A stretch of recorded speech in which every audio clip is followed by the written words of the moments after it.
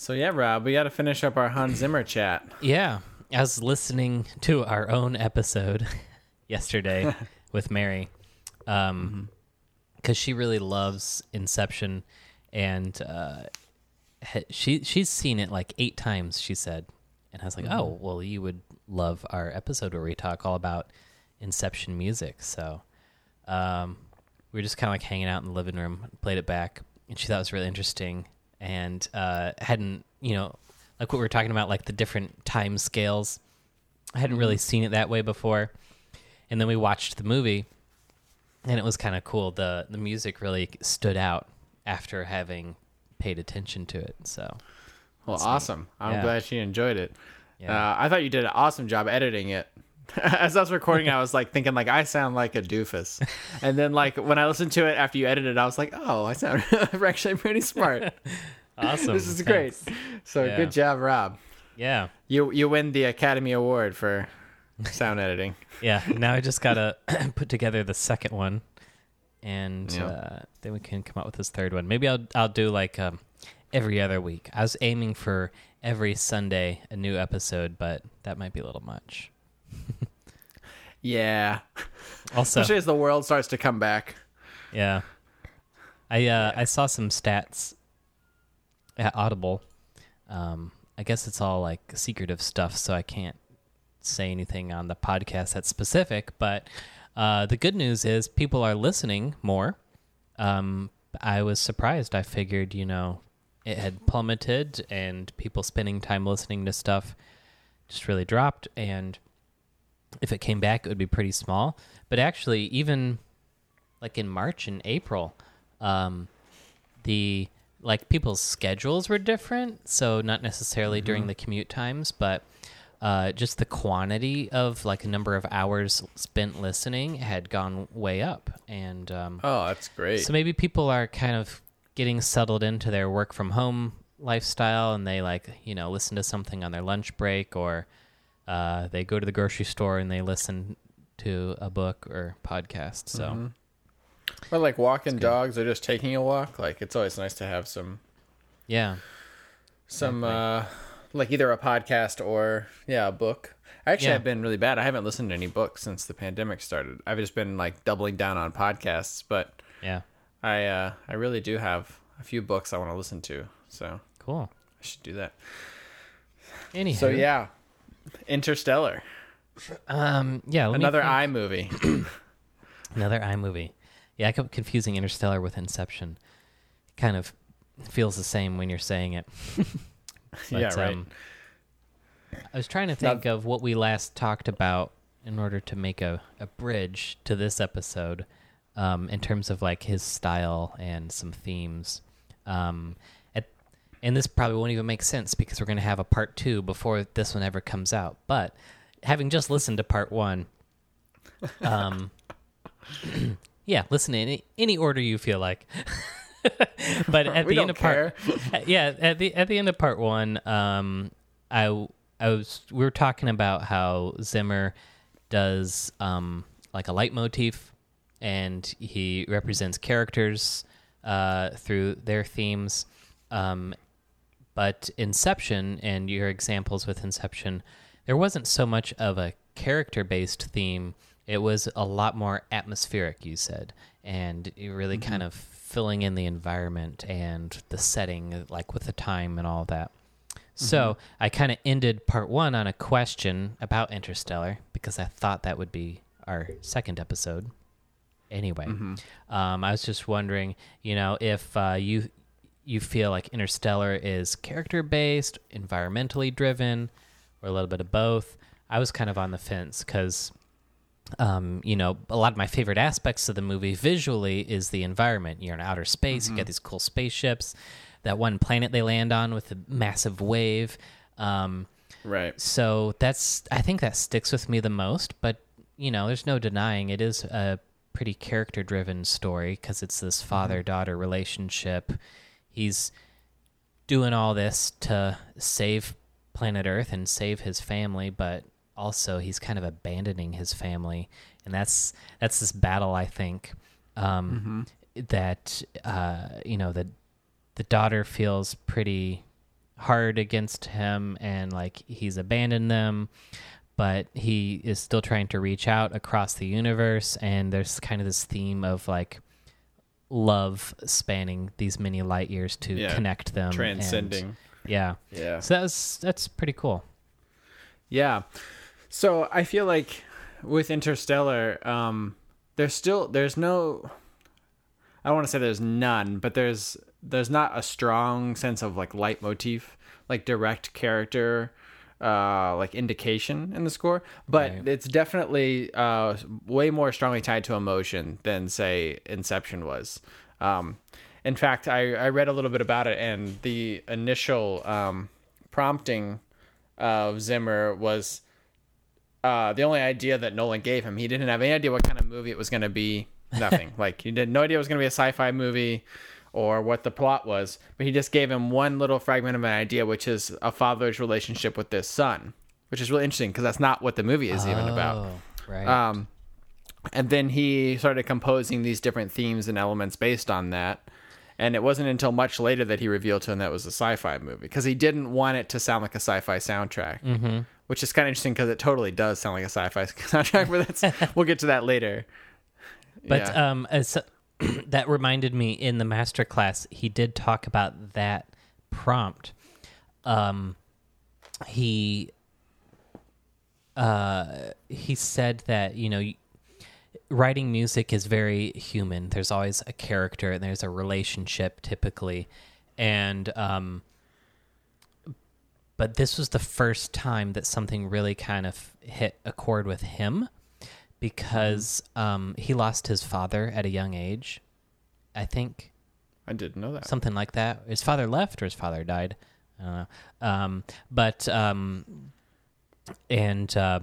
And then he also had recently gotten like a call or a letter from his son saying, he didn't really go, it sounded like there's some kind of family issues going on, but he didn't go into detail. But he just said that his son let him know, Dad, growing up, you definitely gave me an unconventional childhood, but I wanted to let you know that, you're a great dad.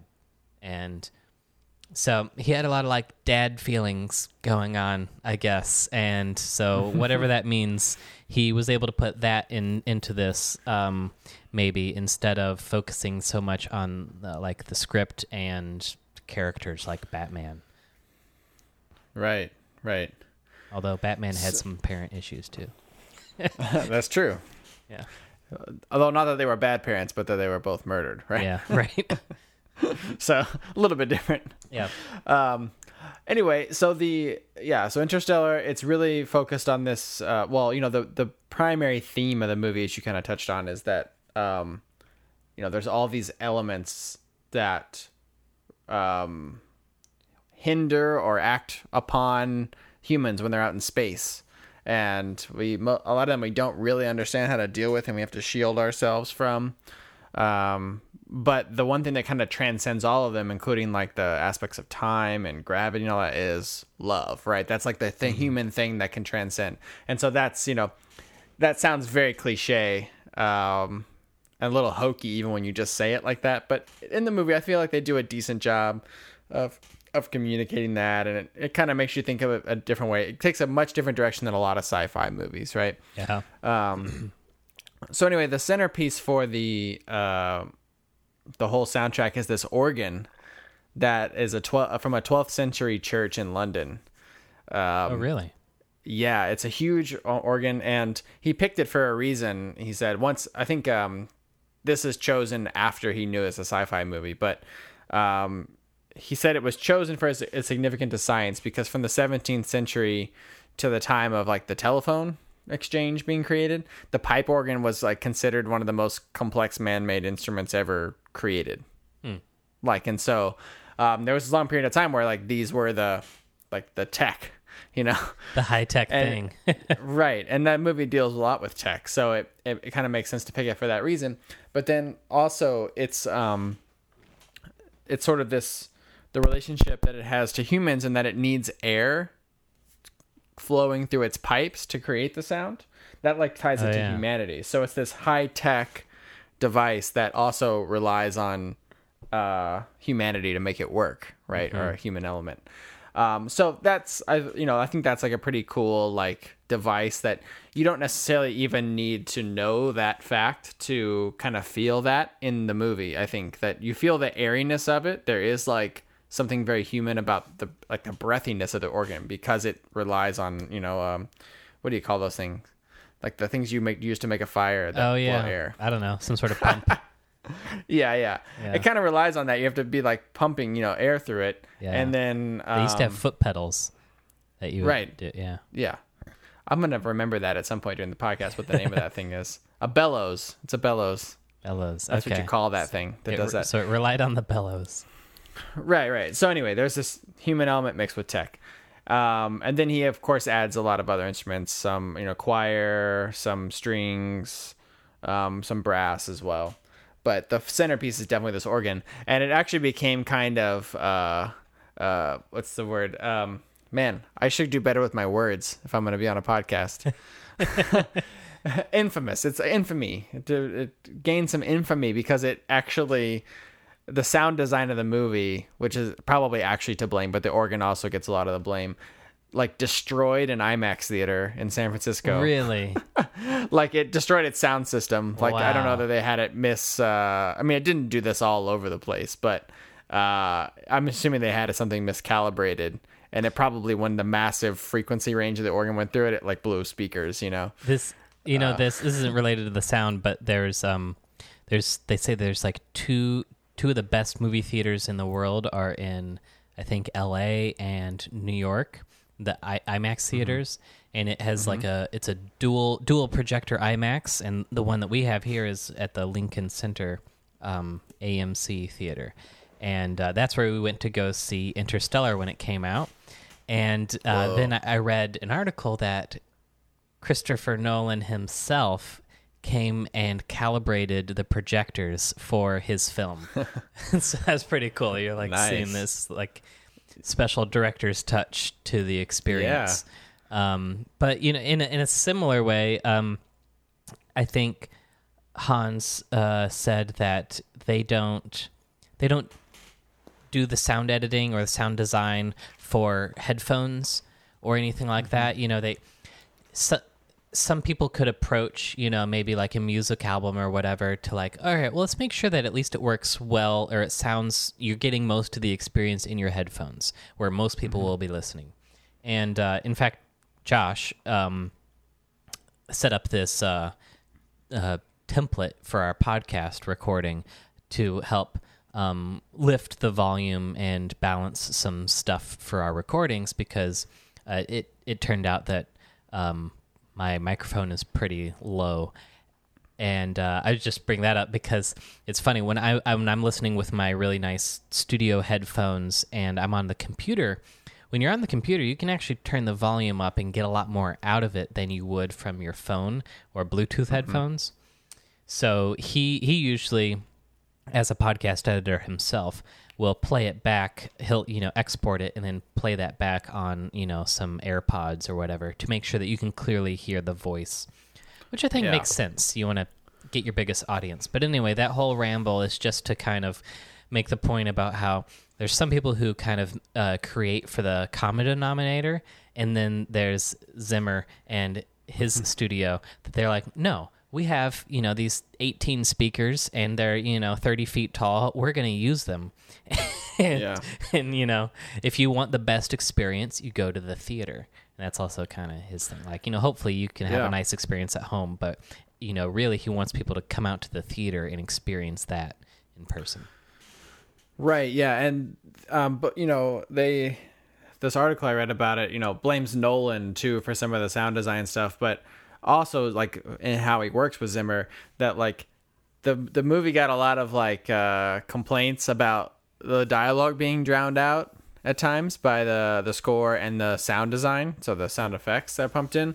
But whenever he's been asked about it, he always says that like it's an intentional aspect that the dialogue gets drowned out. Just like, if you were actually in this moment, there'd be so much noise and stuff going on that it would kind of drown out the dialogue. You would have to struggle to hear, or like it makes you interact with a movie in a way that makes it more visceral.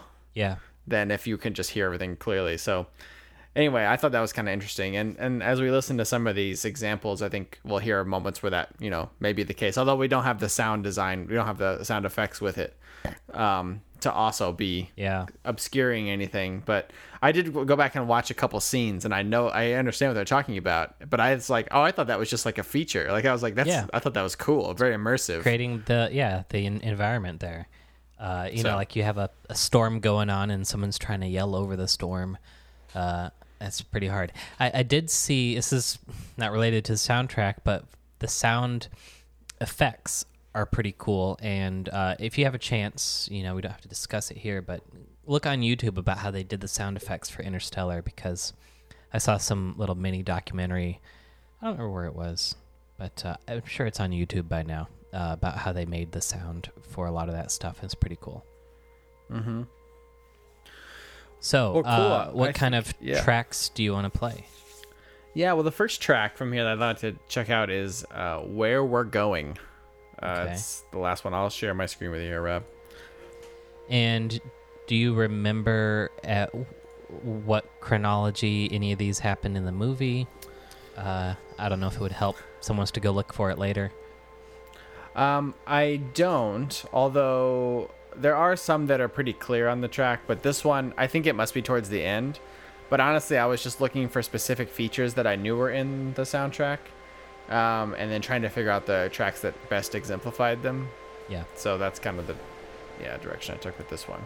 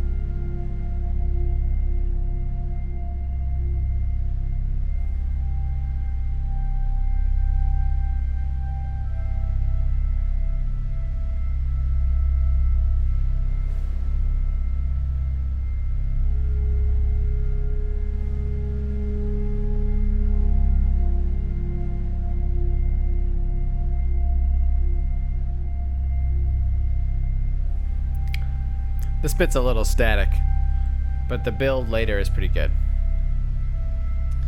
It's the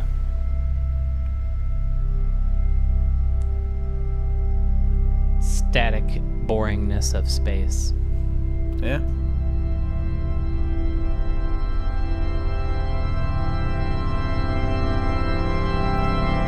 So you hear that really low frequency on your end? Yeah.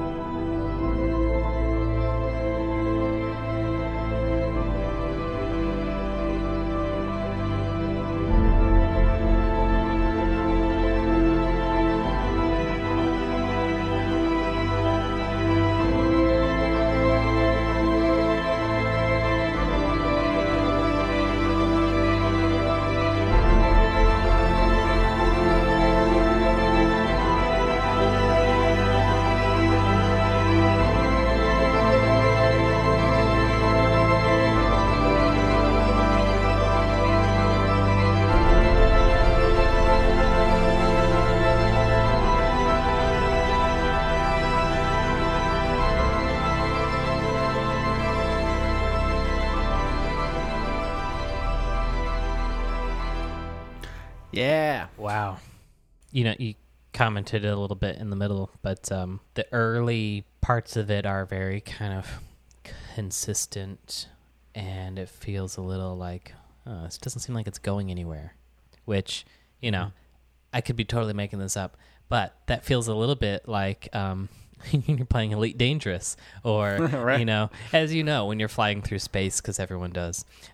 But, space is at such a huge scale that I'm sure for such a long stretch of time, you can barely even feel like you're moving, because the feeling that you're moving comes from the passing of things going by you. You're going down a highway and you see the trees flying by.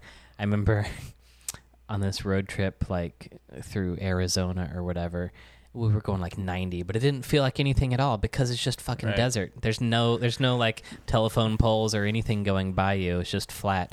So, I'm just kind of making that up as maybe a parallel to what's going on in the music. Is like this space flight. You could be going thousands of miles an hour, but it's empty and it's dark. You don't see anything moving. You're just sitting in this tin can. Right. Yeah. Another interesting anecdote that's sort of on the same lines of what you're saying. There's this television show called Top Gear where they test a lot of like cars and things like that. And one of the tests they did once was to see if they could achieve the top speed, or how close they could get to the actual listed top speed in this car called a Bugatti Veyron, which is known as the like fastest production car you can buy. And it has like a listed top speed of like 252 miles an hour or something like that, like really, really fast. And they took it to this place in Germany. It's like this ring where it's like the places you can get like closest to that speed without doing like you can do it on like in very dangerous places like the salt flats, but this is like a more controlled environment. And anyway, they have been, to get it up to that speed, you have to go for a long time, like for it to spool up to be able to get to like 250 miles an hour. So they're going so long at such high speeds that by the time they were done, like they'd hit their top speed or whatever, and then they would start to like slow down. And one of the guys said, like, I almost opened the door because I was pulling up to you guys, like opened the door early as the car was rolling. And then I looked down at my speedometer and I was still going 70 miles an hour. Holy shit. But it felt like you were just like not moving early at all because of the perspective that you were just going so fast. And now it seems like you're not moving at all. So anyway, that's just another anecdote I thought was interesting to share. So yeah, a lot of the beginning of that I think is just setting up the vastness of space. Also, you're hearing the like what sounds like waves crashing to me, but also the waves crashing are kind of to me the same thing as like breathing. Like there's that just regular like inhalation, exhalation. It's kind of sounds exactly the same as waves crashing. Mm-hmm. They spool up and then they crash, spool up and crash. So there's a lot of that, but then they introduce this motive about halfway through, which is the like bum bum bum bum, right? Yeah. That keeps going on and on. And I always think of that as like the mechanical presence. And the reason I thought of that was the first time I heard it, and I have no one else has ever told me they felt this also. I immediately thought of like listening to the old recordings of like the moon landing and stuff, and there's all these like beeps and boops going on in the background of them talking. Like I have one here I want to show you just so you can hear what I'm talking about. Mm-hmm. But I immediately thought of that when he used that in the soundtrack. I was like, oh, he's trying to make it like all those like beeps that are probably constantly going on, and it's like the mechanical presence that's there with the humans as they go through space. Even like the old Star Trek TV shows, like the original ones, we had like and those little right, yeah. There's just effects. always, because we need our mechanical friends to get through space. Yeah. There's just always these sounds going on, and here's a quick example of that. Roger, Eagle, contact. Roger, how does it look? The Eagle has wings. Roger. Looking good. Roger, Neil. We got if you give us crew and data, we got the loads for you. Yeah. So you can hear just in that brief segment, right? There's just this like regular like beep chiming in. That's instantly what I thought of when I heard that. But no one else, I've never heard anyone else say that. Oh yeah, I noticed that too. So maybe it's just me. Huh. I mean, yeah, that's an interesting take on it. Because it did have multiple notes, it was a little bit of a melody. I didn't really associate it with kind of a more technical thing.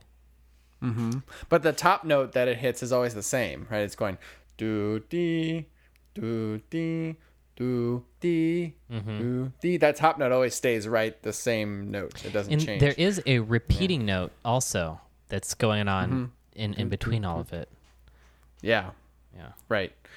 So anyway, that's kind of that was one of my main reasons for showing that one. It's just because I thought that was such an interesting way, if it was intentional, of sort of it made me think of that mechanical presence, and I thought that was like an important aspect that's usually present in any kind of sci-fi, right? It's like always there. Like there's never just humans in space, obviously, because we can't survive in space. And so there's this necessary thing that's always ongoing and always kind of present, even though we forget about it after watching a lot of sci-fi sometimes. Yeah.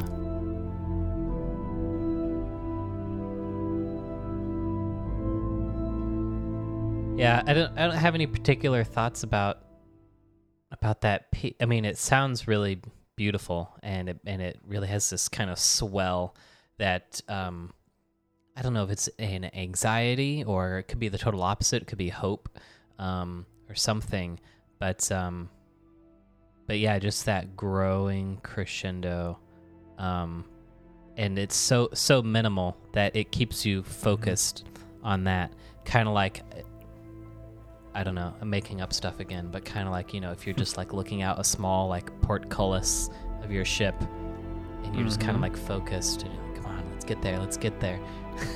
Right. That's yeah, and also kind of imagining like the perspective of coming up on a planet, say, and how it like starts as this little tiny dot, and then as you get closer, it becomes this massively overwhelmingly huge object right in front of you. Exactly.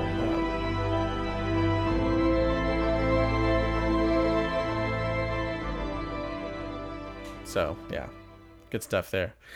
The next track I want to check out is called Coward. Okay.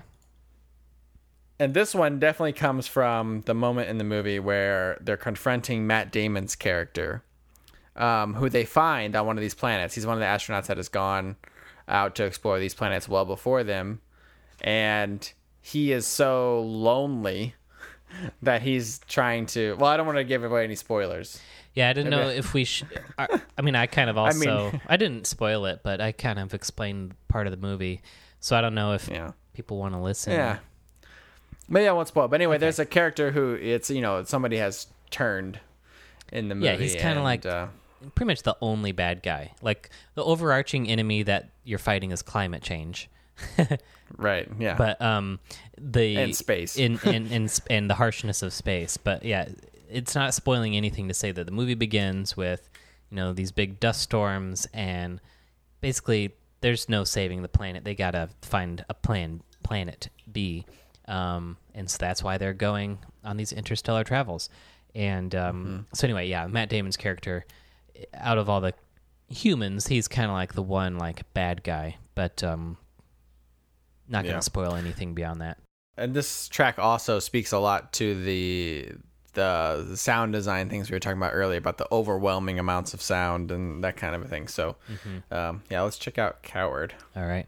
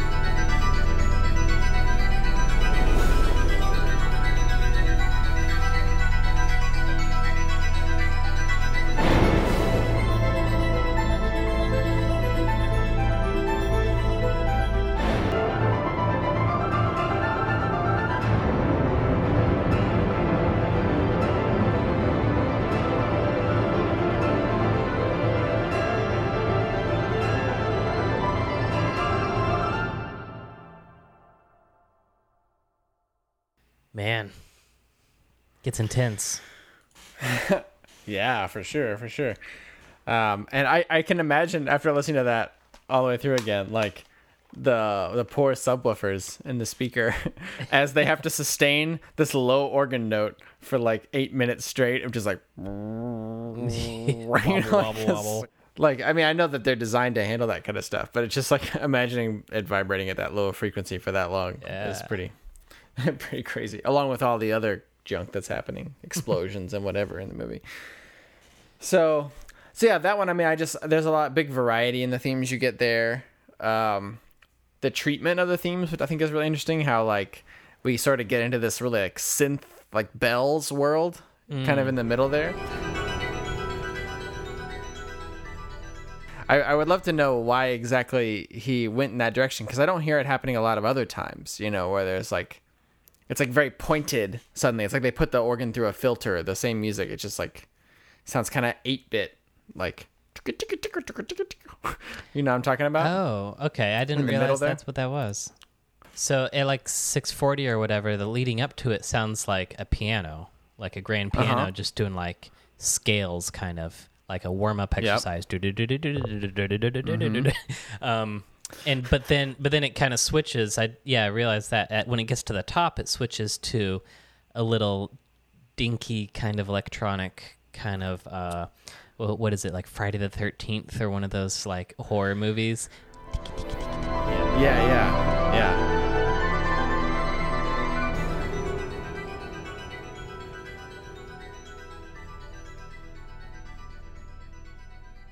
And I don't really know. I'm trying to remember, you know, what happens in the movie there exactly, but like why that moment demanded that thing. But anyway, I thought it's a cool sound to bring in.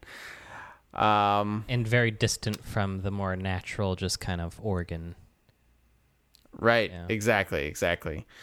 So yeah, I mean, I think a lot of that one just kind of speaks for itself. The really long, drawn out build, and something I didn't mention so much in the other track, but it's kind of true in both of these tracks. There's always this, again, just like in Inception, the sense of layering different scales, right? And this one starts with the like tick-tock thing going on, so that's like a very obvious like reference to time. Yeah, I was going to mention that too.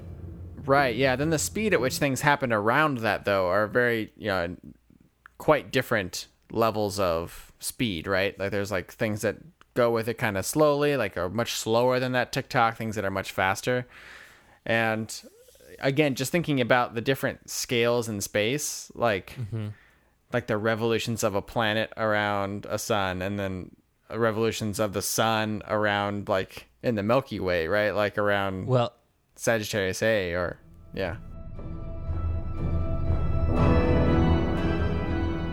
also it's funny coming at this from the perspective of just having watched Inception last night and our podcast about it. This story is really playing with the inverse of what he did in Inception. So in Inception, as a recap, you go into someone's dream, and the time scale is slowed down because you're in a dream. So you might be dreaming for 5 minutes, but you're in there for an hour in the dream point of view. And then you wake up, and only 5 minutes has passed, is what I mean. And then so every layer of the dream deeper you go, it seems to the person that they're in there for longer, even though they might only be asleep for like a few hours. So it's interesting that the further they travel, like the longer they are there, but only if a short amount of time has passed in quote-unquote reality. And it's the opposite in Interstellar because of, Einstein's relativity and all of that. They go to certain planets where they might be there for just 30 minutes, and then they go back up to the ship, and one of their friends is on the ship, and I forget what it was, but he's like, yeah, man, 30 years have passed. I've been waiting for you, or for 10 years or something. So it's like the opposite happens. The characters do something that they think is fast, but in reality, so much time has been spent. And this also happens on the scale of Earth and the daughter, and I don't even remember the character's name, the main character. who was on the ship. Yeah. So there's this just constant thread of anxiety that no matter how fast you go, it's not going to be fast enough, because you might think you're going fast, but in reality, you're losing days and years back at home on Earth, and you're doing this to save Earth, so you got to, do this quickly. So anyway, I got that kind of sense of like, I don't know if the tempo was speeding up or if they were, just subdividing it, but you felt like it got faster and faster. Yeah, I think it was just subdivision, which is kind of the trick of the whole thing, because the whole thing kind of revolves around that tick-tock. So it's not really speeding up necessarily. Well, I guess where you perceive the beat could speed up, but it's still, it's still happening. You're just hearing faster notes. In relationship. Exactly. It also reminds me, kind of throwing back to a popular topic from the pod, the Alan Watts. He talks about how, I'm sure it's not his original idea, but one of the things he talks about in his lectures is how the world exists in like straight lines and wiggles. So, and what he means by that is that like on one layer, you look at something like, let's say like a shirt, right? Like my t-shirt. Yeah. And my t-shirt is this like very like singular, it's like a single object. We would consider it one thing. It's a shirt. Yeah. But then if you go like a level deeper, it's like this like fuzzy fabric, right? And each one of those like pieces of thread is like made up is made up of a whole bunch of other like completely chaotic things. Right. But then if you go down another level, it becomes like a cell, and like there's just like these layers of like things that seem in order and then chaos, and in order and then chaos, order and chaos as you keep going down. Or he calls them like a wiggle and something else. I can't remember what it is now, but I kind of hear that in this music too, that it seems like there's things that feel constant and stable, and then there's things in the middle that seem like woo, like dancing around like crazy, and then above that there might be another like stable thing. And and this just speaks to his whole thing, because in space, right, it's just, we're talking about the meta example of that, where you have like the planet Earth, like when you look at it from far away, it seems very orderly. It's this circle orb, but then if you get down on the surface of Earth, it's like all this chaotic stuff. But then each one of like all those things are organized in cells, which cells are very ordered. Like they're very predictable, like and ordered. Like they all look this, we can predict what a cell looks like and what it's made up of and everything like that. So I just thought that was like, an interesting relative topic to bring up. You have mental concepts of a thing which really exist as a shortcut for your brain, because you can't multitask all the little details of a thing. So your brain has to create a footnote that represents that whole thing. And then when you zoom in, it looks like chaos, but you can organize those, like you said, into other kind of repeatable patterns, different bricks in that wall. And, but then you can zoom in, and eventually it's just chaos. Yeah. Yeah, or then you go farther and it's order again. It's like there's no end to it, really. It's just constant, wane and wax of order and chaos and everything in life, all the way as big as you can think to as small as you can think. And I'll find the little clip of him talking about that. Yeah, that'd be so cool. you can throw it in the pod. On the space theme, it makes me think of zooming out, and how the first images from the moon of the Earth, that famous photograph that was on the cover of that magazine. What's it called? The Whole Earth catalog, and the photograph is called Earthrise, because it's the Earth is coming up behind the moon's shadow, and you can see it. Anyway, it's a beautiful photo, but astronauts described this feeling of just like that's everything, and you can feel so positive about it, and everything is kind of simplified. You don't see any of the problems because you're so zoomed out. It's just, oh, there's home. So that's kind of a nice zoomed out perspective. Right. That's why I like to think about outer space in general. I love all these sci-fi movies and space video games and stuff. I mean, because it's cool to fly around without gravity, but also just it feels like you're exercising a really unique muscle in your brain when you're shifting your perspective. I remember, like, as a teenager, when you used to have these thoughts more often, just kind of like lying in the grass and looking up at the stars at night and imagining how insignificant you are and that kind of thing. Right. Or if you look on YouTube, they have various really cool animations to Carl Sagan's speech about the 10x, like factor of 10. Or you start out with like, okay, here's like 1 meter on a beach blanket, and then here's, 10 meters, and then here's 100 meters, and here's a kilometer, zooming out and out and out, and until the whole galaxy is a speck. And that's still, not even the full picture of the universe. That kind of stuff always blows my mind. So just shifting perspective. Are we still doing a music podcast? I don't know. Well, then thinking about what happens when you get to the edge of the universe? Yeah. Or is there an edge? Right. But even if there was, if you could break through it, wouldn't there be something on the other side? How, how can we even imagine?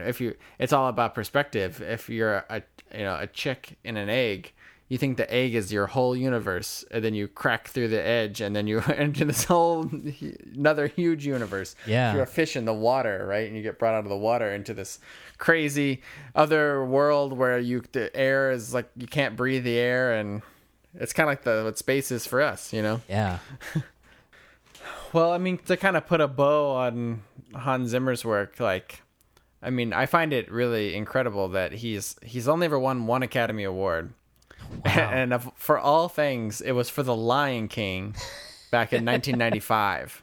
I mean, totally not what he's known for anymore, right? Doing that kind of a score. But he's done so many epic action scores since then, like Gladiator, Sherlock Holmes, as we did, Inception, Interstellar. He was nominated for all those, but has never won another one, He's which done I find so much. Kind of remarkable. Yeah. So. And also, I don't know how much of this is Zimmer reusing certain aspects, or if it's the fact that he works with Nolan, who tells similar types of stories. But I, was reading through, and I was like, oh wait, he's done the Dunkirk soundtrack, and that's another soundtrack where they heavily feature the passing of time, because it's all happening within this couple of hours, and there's a literal stopwatch going tick tick tick tick tick tick tick tick tick tick through the beginning, and it kind of recurs to remind you that time is still you're on a clock. And it's kind of, and then he's got this new movie coming out, Tenet, Tenet, I think is how you say it. And that has to do with being able to rewind time, or time going in different directions, or some stuff like that. So interesting. It's funny. I didn't really. I just knew Christopher Nolan makes cool movies, but now I'm starting to see these themes of he really likes to play with time and scope and perspective and stuff like that. So in learning about Hans Zimmer, I also learned a lot about Chris Nolan movies. Yeah, and he's got some other great work coming up. I mean, assuming that everything gets back to normal, right? Wonder Woman 1984. He's going to be doing that soundtrack. Oh yeah. James Bond, No Time to Die. He's going to do James Bond. Ooh, that'll be interesting. Yeah. He's going to be doing Top Gun Maverick when that one comes out. Dune. Ooh. Wow. Okay, that'd be cool. I'm excited for Dune. And the one I'm really looking forward to in 2021, Space Jam: A New Legacy. No. Yes. For real? It's happening. And the SpongeBob movie. What? Oh my gosh. Yeah, so there's going to be a lot of good Hans Zimmer coming out. Man. Some very different. We'll see how he treats the SpongeBob movie. Maybe he'll still find some elements of time to play with. It's funny. It's probably just his own bias, but everyone kind of paints him with the same brush. But he says that he likes to take these different types of movies because he doesn't want to repeat the same thing. He loves to throw it away and start from scratch all over again. And even though it kind of definitely sounds like him every time. Well, that's true, right? I mean, it's kind of like, that's his style, every time I guess. you hear like Alan Watts give a lecture, even though he's talking about different things, it still always sounds like Alan Watts, just because he's got his own voice, his own way of doing things. Yeah. And I think it's amazing that he can repeat techniques so often, but still, like, you still enjoy it every time. I feel like I don't know many people who are like, oh yeah, no, I hate those soundtracks. They're so boring. Nobody says that, because there's always a new element, and he's very thoughtful.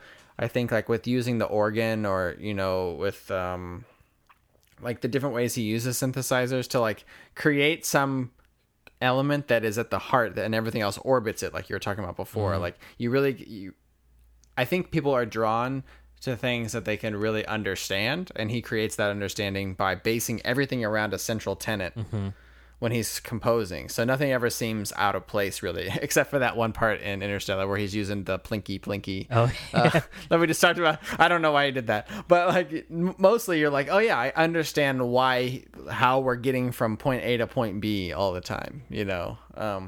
I think that's a really important thing in any kind of design element of film, or theater or play or anything. Like, people have to understand how you got from A to B, otherwise they'll just scratch their head and be lost. Which sometimes head scratchers are good too. One of these days, maybe we'll have to do a podcast about Johnny Greenwood from Radiohead, who did he did the score to There Will Be Blood. Ooh. Which was like so hard to watch and listen to, but on purpose. I mean, it was like a technique, right? Yeah. But oh man, I drink your milkshake. I drink it up. Sadly, for me at least, the only thing I remember from There Will Be Blood is the Brahms violin concerto. Oh yeah. Dun, dun, dun, dun, dun, dun, dun, dun, dun, dun. Right. But then there'll just be these like long moments of like really intense sounding music. You're like, sure, something's gonna happen, and then it just goes away and nothing happens, and you're like, what? I also, when I saw that movie, I need to rewatch that one, but the expansiveness of like the location and the music, and also just a lot of quiet spaces in there, made me think of 2001, which I like to talk about. Because it's got some recognizable music, but also it just creates a lot of space and sometimes silence and stuff like that. But fun fact, since we're talking about movie scores, I wanted to leave on the note of the wiki I was reading for 2001. I had no idea. Kubrick commissioned a score for the movie, and Hollywood composer Alex North had written an entire score for the movie. But during post-production, Kubrick threw out this whole soundtrack, and in place of the now familiar classical music pieces like Strauss' Blue Danube and the Grigor Ligeti and stuff like that. So, I think I had read that somewhere before. Yeah, which I had no idea, and the guy didn't know either until the premiere. I had read. Man, how pissed would you be? You show up, you're like, oh, you bring your whole family, like, listen to my new soundtrack. He doesn't use it at all. Man. I didn't know about that until today, but I did know, similarly kind of outrageous is he used a few pieces by Ligeti. If you don't know Ligeti, this is the crazy choral pieces that are really disturbing kind of sounds. And he didn't tell Ligeti. He just put it in the movie, and Ligeti didn't know until it came out. So that's interesting. Did he get sued? I don't remember. To look that up. Seems like something you'd want to sue for damages on, like at least to get your money. Yeah, for the royalties, right? Oh man, really interesting. So, yeah. Well, we'll have to figure out what our next journey will be on soundtrack or other music. Yeah. Whatever people want to talk about. Mike came up with this prompt, so it's pretty good. I think it's fun talking about music soundtracks because it's grounded in something a little bit more familiar. More people will have heard that song because, a lot of people go see certain movies. If we were to do a breakdown of some other band or musician, people may not have heard of it. So that's fun. Or talk about some Alan Watts again or something. So let us know. Send an email or Twitter, or we have that Telegram group. I saw one person joined. I don't know yet if it is a spam bot. It usually is, but, we'll see. So we got up to 10 members now. We don't bite. Feel free to download the app and check it out. You don't really have to do anything. Just, if you have an idea for a podcast, or if you want to tell us how amazing the episode was, you feel free to do that too. Oh, yeah. Well, we had to get rid of our one Spotify listener, right? So yeah, cut that off. So our numbers are falling. We need to gain our listenership back up to that. Yeah, tell your friends of 10 or friend at least. Maybe next week we'll take a break from the analysis and we can just do a Sunday hangout. But this is good. That sounds good to me. All right. Till next time. All right. Thanks, Rob. Yeah. Take it easy. See ya.